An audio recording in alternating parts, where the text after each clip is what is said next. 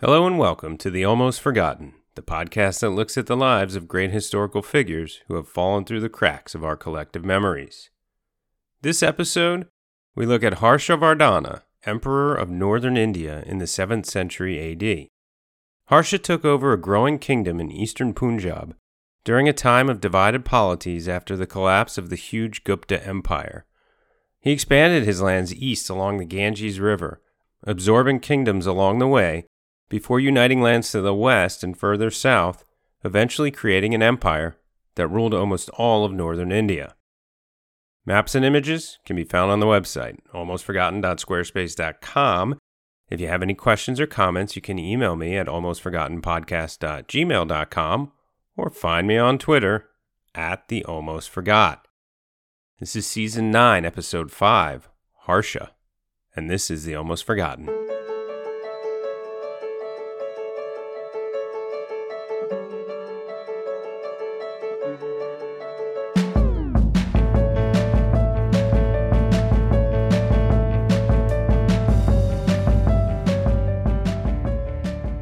Harsha was born around 590 AD, in the capital of a kingdom centered on the eastern Punjab region of northern India, not terribly far from today's modern capital of New Delhi.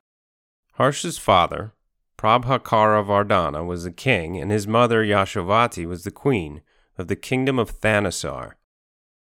It is speculated that she was the daughter of the king of Malwa, a region to their south. There were at least a dozen kingdoms in northern India at the time.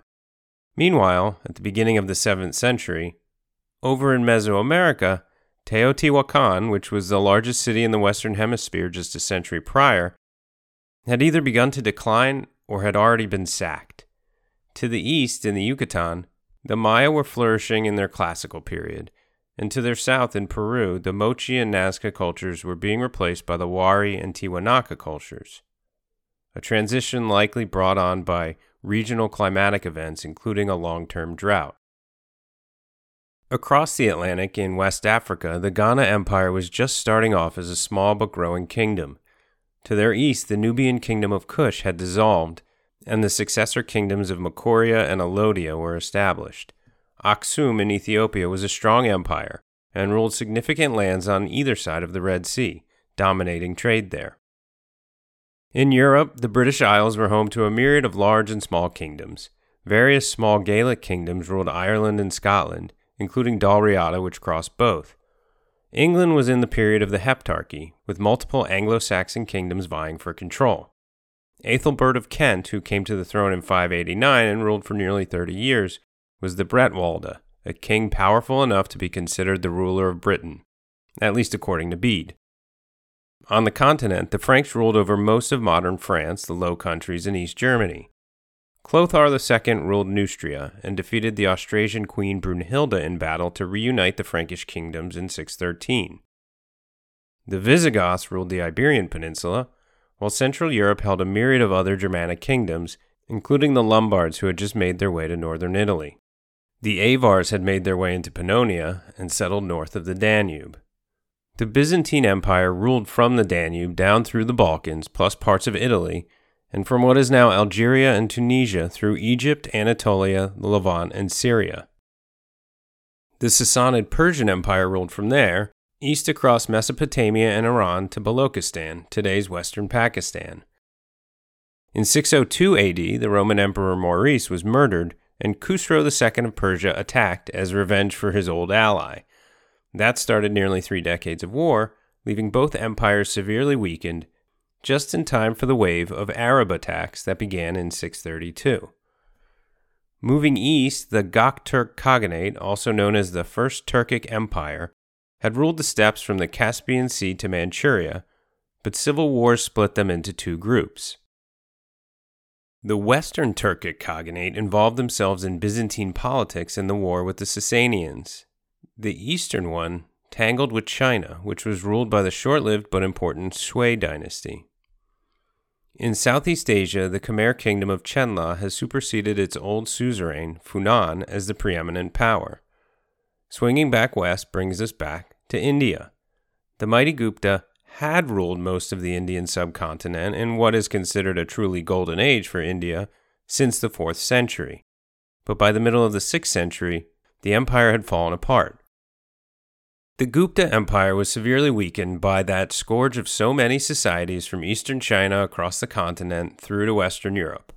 Of course, I'm talking about nomadic horse riders from the Eurasian steppe.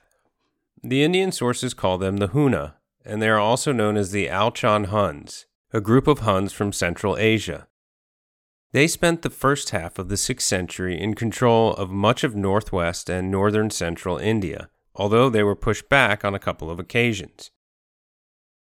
By the middle of the century, they were mostly out of India, confined to Kashmir in the north.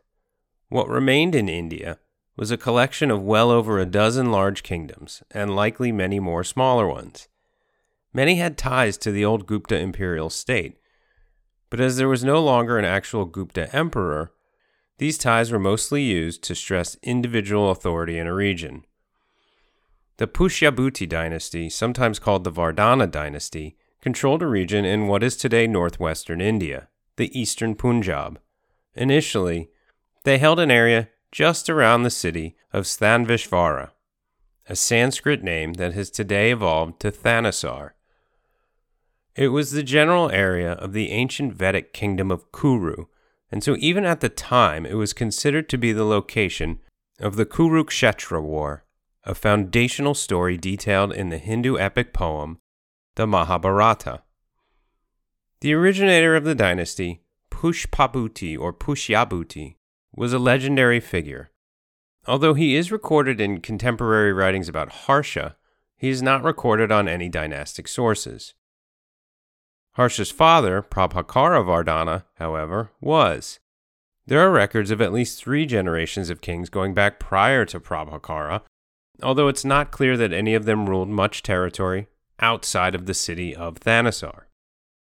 Prabhakara ruled in the latter half of the 6th century, and the author Bana Bhatta, or Bana, gives us some of the detail on his prowess as a warrior. Bana was sort of the poet laureate in the court of Harsha, and may have exaggerated a bit. Bana's work, the Harsha Charita, is one of our main sources on Harsha's life, along with the writing of a Chinese Buddhist monk and traveler, Xuanzang. Anyway, it doesn't seem that Prabhakara did all that much to expand his kingdom. Some of Bana's flowery language about Prabhakara's martial prowess may have just been done to please his patron, Harsha. Even if he didn't really expand his kingdom, though, he may have had some important victories, especially against the Hunas. According to Bana, Prabhakara's eldest son, Rajyavardhana, appears to have had military success against them. Quote, subsequently, the king one day summoned Rajyavardhana and placed him at the head of an immense force and sent him, attended by ancient advisors and devoted feudatories, towards the north to attack the Hunas. Unquote. Their raiding stopped after he led punitive attacks against them under his father's reign. Battles were also fought against Sindh to the southwest in what is today's southern Pakistan, although it's doubtful that Prabhakara's authority stretched that far. His queen, Yashovati, may have been part of the royal family of Malava or Malwa, another moderately sized kingdom. Harsha was born in 590 AD, about 4 or 5 years younger than his brother. His sister was 2 years younger than him. In addition to the 3 children, there were several others of significance who joined the family. Yashovati's nephew, Bandi, who was a couple of years older than Rajya, became part of the household. Also, 2 brothers from the neighboring and seemingly allied kingdom of Malwa were sent to live with them. If Yashovati was from there, they may have been her kin as well. Harsha became close with the younger boy, Madhava Gupta, and would take him on campaigns as one of his leading lieutenants when they got older. These boys were likely somehow descended from the Gupta royal family, although it's not clear how. This addition of royals from the small neighboring kingdom of Malwa indicated that Vardhana power was growing. Another indication is that when she was about 11 years old, Princess Rajyashri was married off to the kingdom of Mokkara. This was a good alliance for Prabhakara, as it was a kingdom more powerful than his own. The Mokkaris were important, controlling the western Gangetic plain, the region of today's Uttar Pradesh, and east into the traditional lands of Magadha and the ancient capital of Pataliputra. But the Mokhari capital wasn't Pataliputra, it was Kanauj, once known as Kanyakubja, further to the west. They had almost certainly been feudal lords under the Gupta Empire. When that fell, they grew in power and began to rule on their own. But by 600 AD, the Mokhari kingdom was likely split, although it's not clear why, and the ancient Magadha lands were no longer under control of the regime in Kanauj. In the year 605, give or take, Raja was sent off to deal with the Huna. He was probably around 18, and Harsha was about 13. Harsha begged to be allowed to join the campaign, but had to content himself with hunting nearby, not being allowed to participate in the fighting. While the two were gone, their father became seriously ill. Harsha returned in time to see him, and the king soon died. Rajavardhana inherited the throne, but the death of his father created an opportunity for rivals. Devagupta, the king of Malwa, as well as Shashanka, the king of the Gauda, were not happy with the growth of the Vardhana sphere of influence. Across the Gangetic Plain to the east of the Vardhana's kingdom was Mokhari. Malwa was south of that, and then further to the east was Gauda in Bengal. Seeing an opening, Devagupta of Malwa invaded his neighbor, Mokhari, knowing that their ally to the north and west, the Vardhanas, would be slow to react due to the change in power. Maybe he thought that since a Malwa woman was queen in Thanissar and the king was dead, that she would just allow it to happen. Devagupta attacked the Mokhari capital of Kanauj and killed the king. It's not clear if Shashanka joined him in the invasion, but he supported it. This may have been where their plan fell apart. The queen of Kanauj, who happened to be Harsha's younger sister, was imprisoned. Now there was a slight on the honor of the family. The Vardhanas could no longer sit back and let their Malwa cousins do as they please, because one of their own had been victimized. Rajavardhana led an army into Kanauj. Details are lacking, but he crushed the enemy forces. Devagupta disappears from the historical record at this point, which is never a great sign. However, soon after this successful attack, according to D. Devahuti in her book Harsha, A Political Study, quote, to Harsha, waiting in the capital, news was brought by a discomfited cavalry officer that, although Rajavardhana had succeeded in routing Malwa forces, he had been allured to confidence by false civilities on the part of the king of Gauda, and then weaponless, confiding, and alone, dispatched, unquote. At the end, she was quoting Bana, and the other contemporary historians have slightly different takes, but each lead to the same conclusion. Raja did not survive the campaign, and he wasn't killed in battle, but instead was murdered. It's not clear exactly what happened, but it seems Shashanka, the king of Gauda, tricked him in some way which led to his assassination. Now there is some speculation that, because this benefited the young Harsha, he had something to do with it.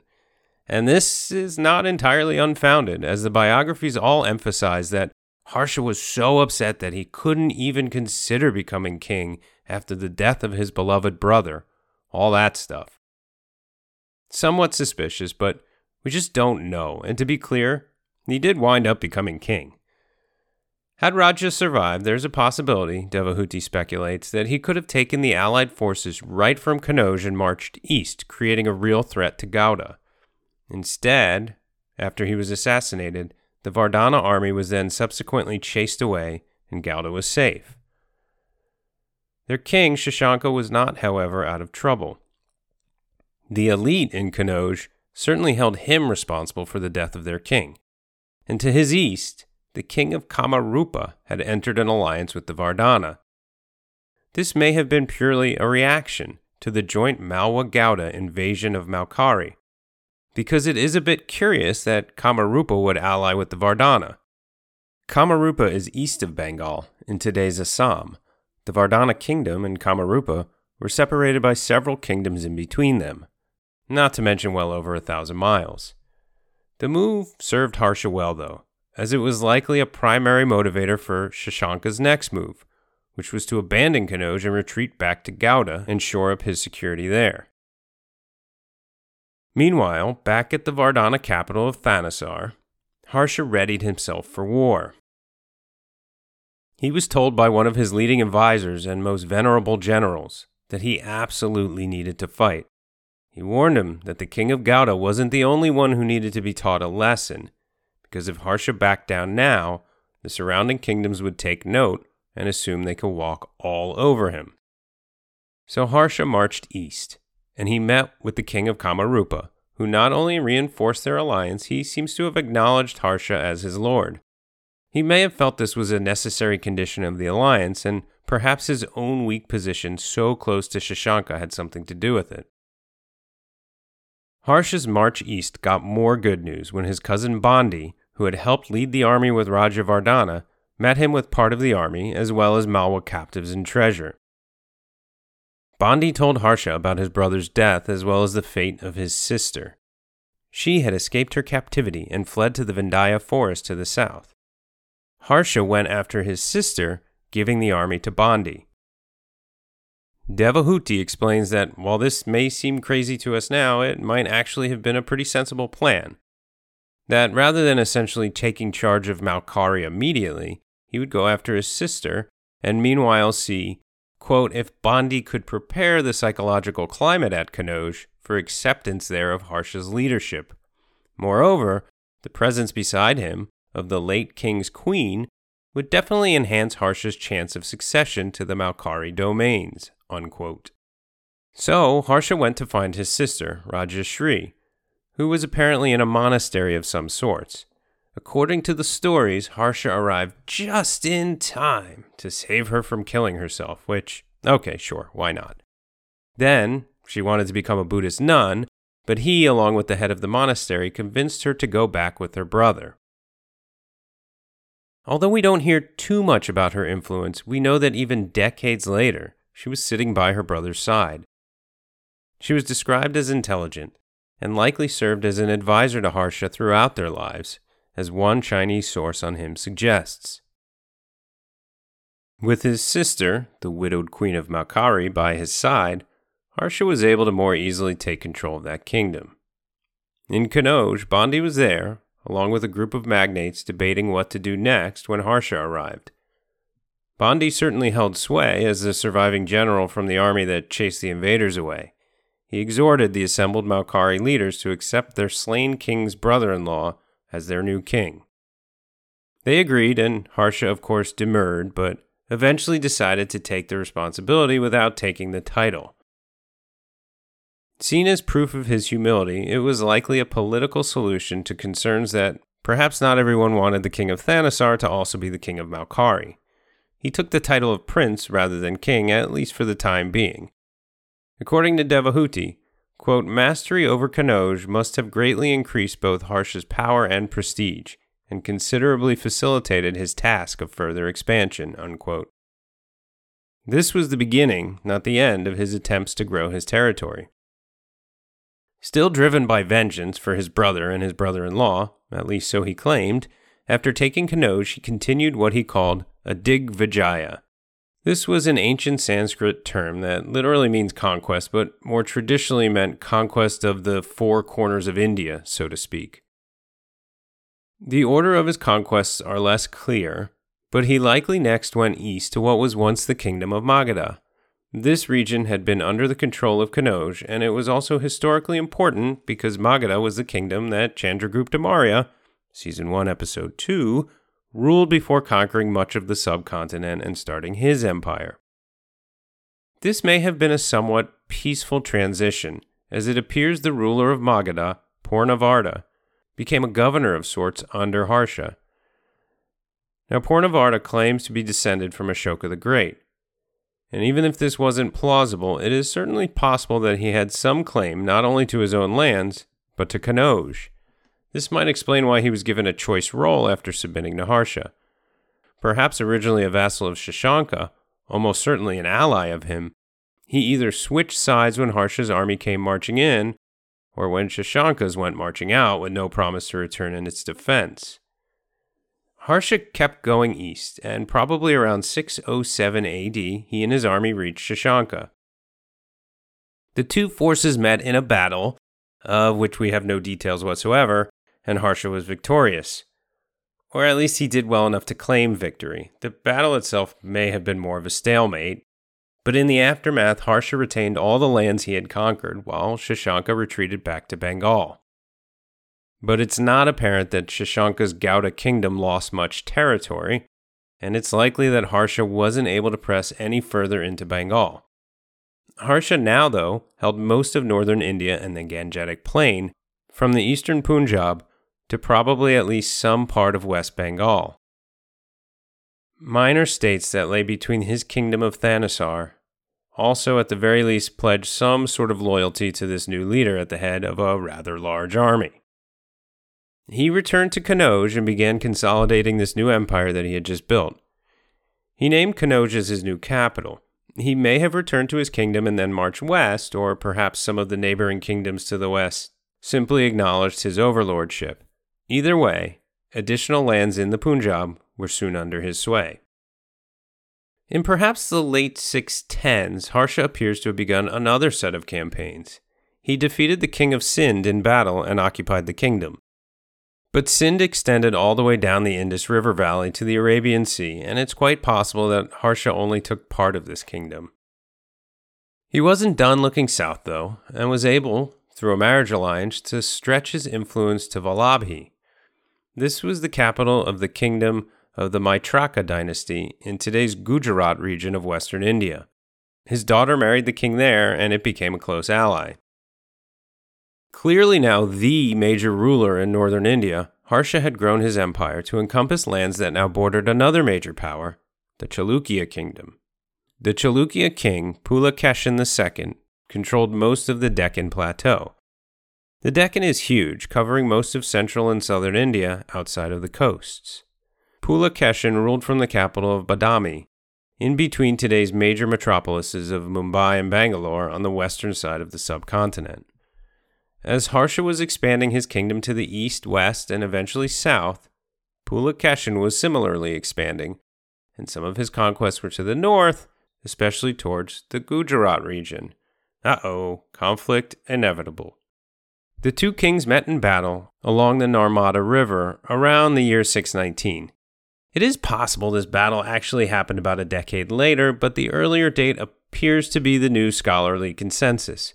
According to Devahuti, who, by the way, is an advocate of the later date, quote, Harsha's attempt to penetrate the south is indicative of his efforts to realize the ideal of pan-Indian sovereignty. The pattern of his polity was looser than that of the Mauryas and also of that of the more decentralized Guptas, but his aim was the same, unquote.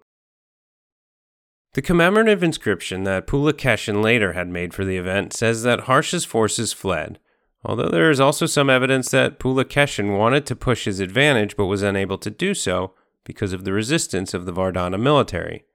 So, yeah, probably a defeat for Harsha, certainly not a victory, but probably not a rout either. The conflict resulted in a peace treaty which set the border between the two at the Narmada River in the northern Deccan. Despite being checked in the south, expansion continued for Harsha. In the 620s, his old nemesis Shashanka died. Chaos in Gauda followed his death, and after a year or so, Harsha appears to have asserted his authority there. Adding the large Bengali kingdom of Gauda would have greatly increased the population and wealth of his empire. It is also likely, although again somewhat unclear, that he ventured in the other direction, into Kashmir, in the 630s. This didn't seem to be a war of conquest, though. It seems like he took a Buddhist relic, and the king there remained in power. There's just no evidence that Harsha was able to claim the region as a vassal. It appears Harsha brought his army to Kashmir, raided, scored a victory, and left without asserting imperial authority. Probably after this adventure, he moved in yet another direction, this time to Odisha on the east coast, southwest of Bengal. This area was not united, and he probably took it piece by piece. He wasn't able to unite the whole region, as Harsha's new rival, Pulakeshin, boasts of his conquests of Kalinga, which was a historical name for at least parts of the region. The Chalukyas held some of these lands to the south and west, while Harsha held lands to the north and east. Either way, by the early 640s, he had added much of this land into his empire as well. In 641, Harsha sent an envoy to the Emperor of China, calling himself the King of Magadha. This is one of the many titles he could have legitimately used, but he probably felt like this was one that people might recognize, since it was an ancient kingdom that became the home of Chandragupta and Ashoka's Mauryan Empire. Throughout his reign, China and India were in contact, although they remained politically pretty distant. There were a few Hi How Are Ya delegations sent, and much of Harsha's story comes from Chinese records. But these were mostly from Chinese Buddhist monks who traveled to India, the birthplace of Buddha, to learn more about the people there.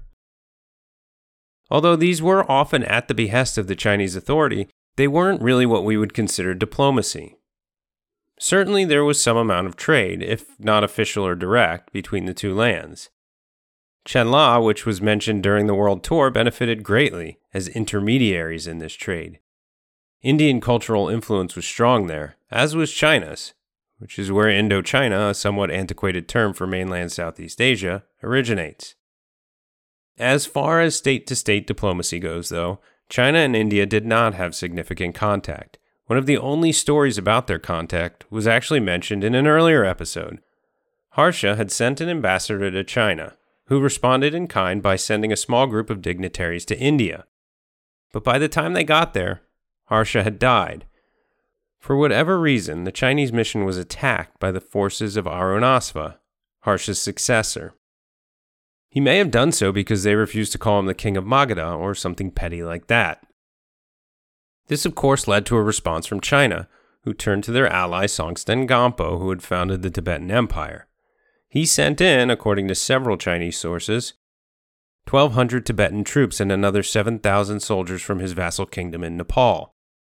They raided into Kanauj and Magadha, and while it is certain they were successful, there are even some tales that go much further.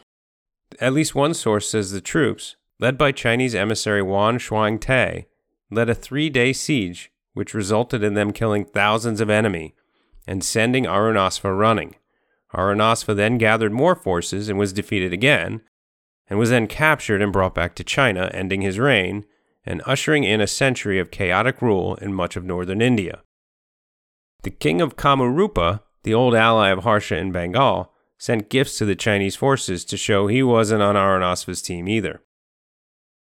None of this answers any questions we may have about Harsha's death other than the timing.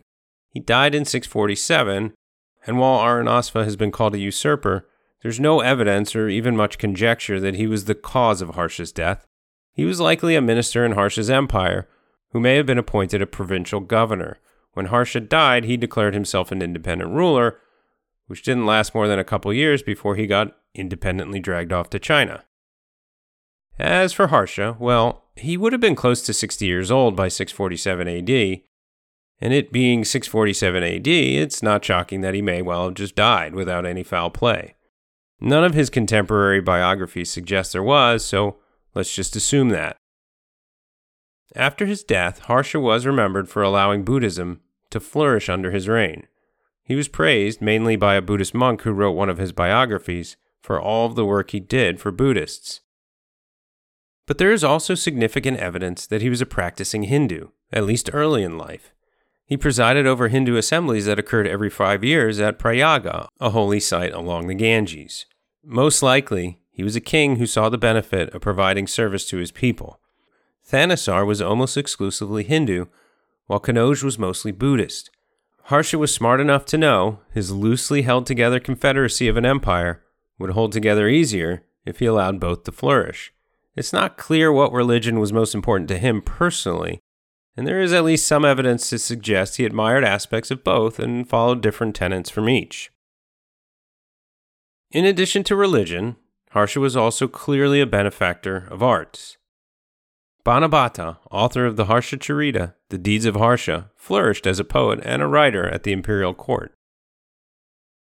In his review of the Harsha Charita, Vasudeva Agrawala calls him the foremost writer of Sanskrit prose. Harsha himself was considered a prolific author and is credited with writing several plays, although some speculate that these were actually written by Bana as well. While he was able to pull together a vast empire, he did it in a variety of ways and allowed a variety of vassal or allied states to coexist under his reign. This allowed for the creation of an empire that stretched across most of northern India, maybe without the kind of bloodshed one might expect from, well, conquest. Not to say it wasn't at all violent, but the fact that Harsha often had local kings ruling under him as vassals or as governors was a big part of his success as a ruler. It's also a big part of why his empire crumbled as soon as he was gone. There was nothing to hold it together, and after his death, northern India entered a period of fragmentation that lasted centuries. According to Devahuti, quote, "For the successor of a local potentate, Harsha achieved considerable success. He had the difficult task of building up another empire almost a century after the beginning of the decline of the previous ones," unquote. His accomplishments were impressive, although she does not believe he is one of, quote, "India's greatest monarchs," unquote. The inability to create something that could outlive him was the weakness in his achievements. Still, Harsha was an important figure in Indian history. He took a moderately sized kingdom without significant ties to the previous imperial dynasty and managed to unite most of northern India under his power. Over the last few episodes, we've stayed in South Asia, moving slowly eastward, from Parthia in Iran to the Kushans in Central Asia into India, and staying on the subcontinent with Harsha. Next time, we'll stay right around the same time period, but move clear to the other side of the world. Thanks for listening.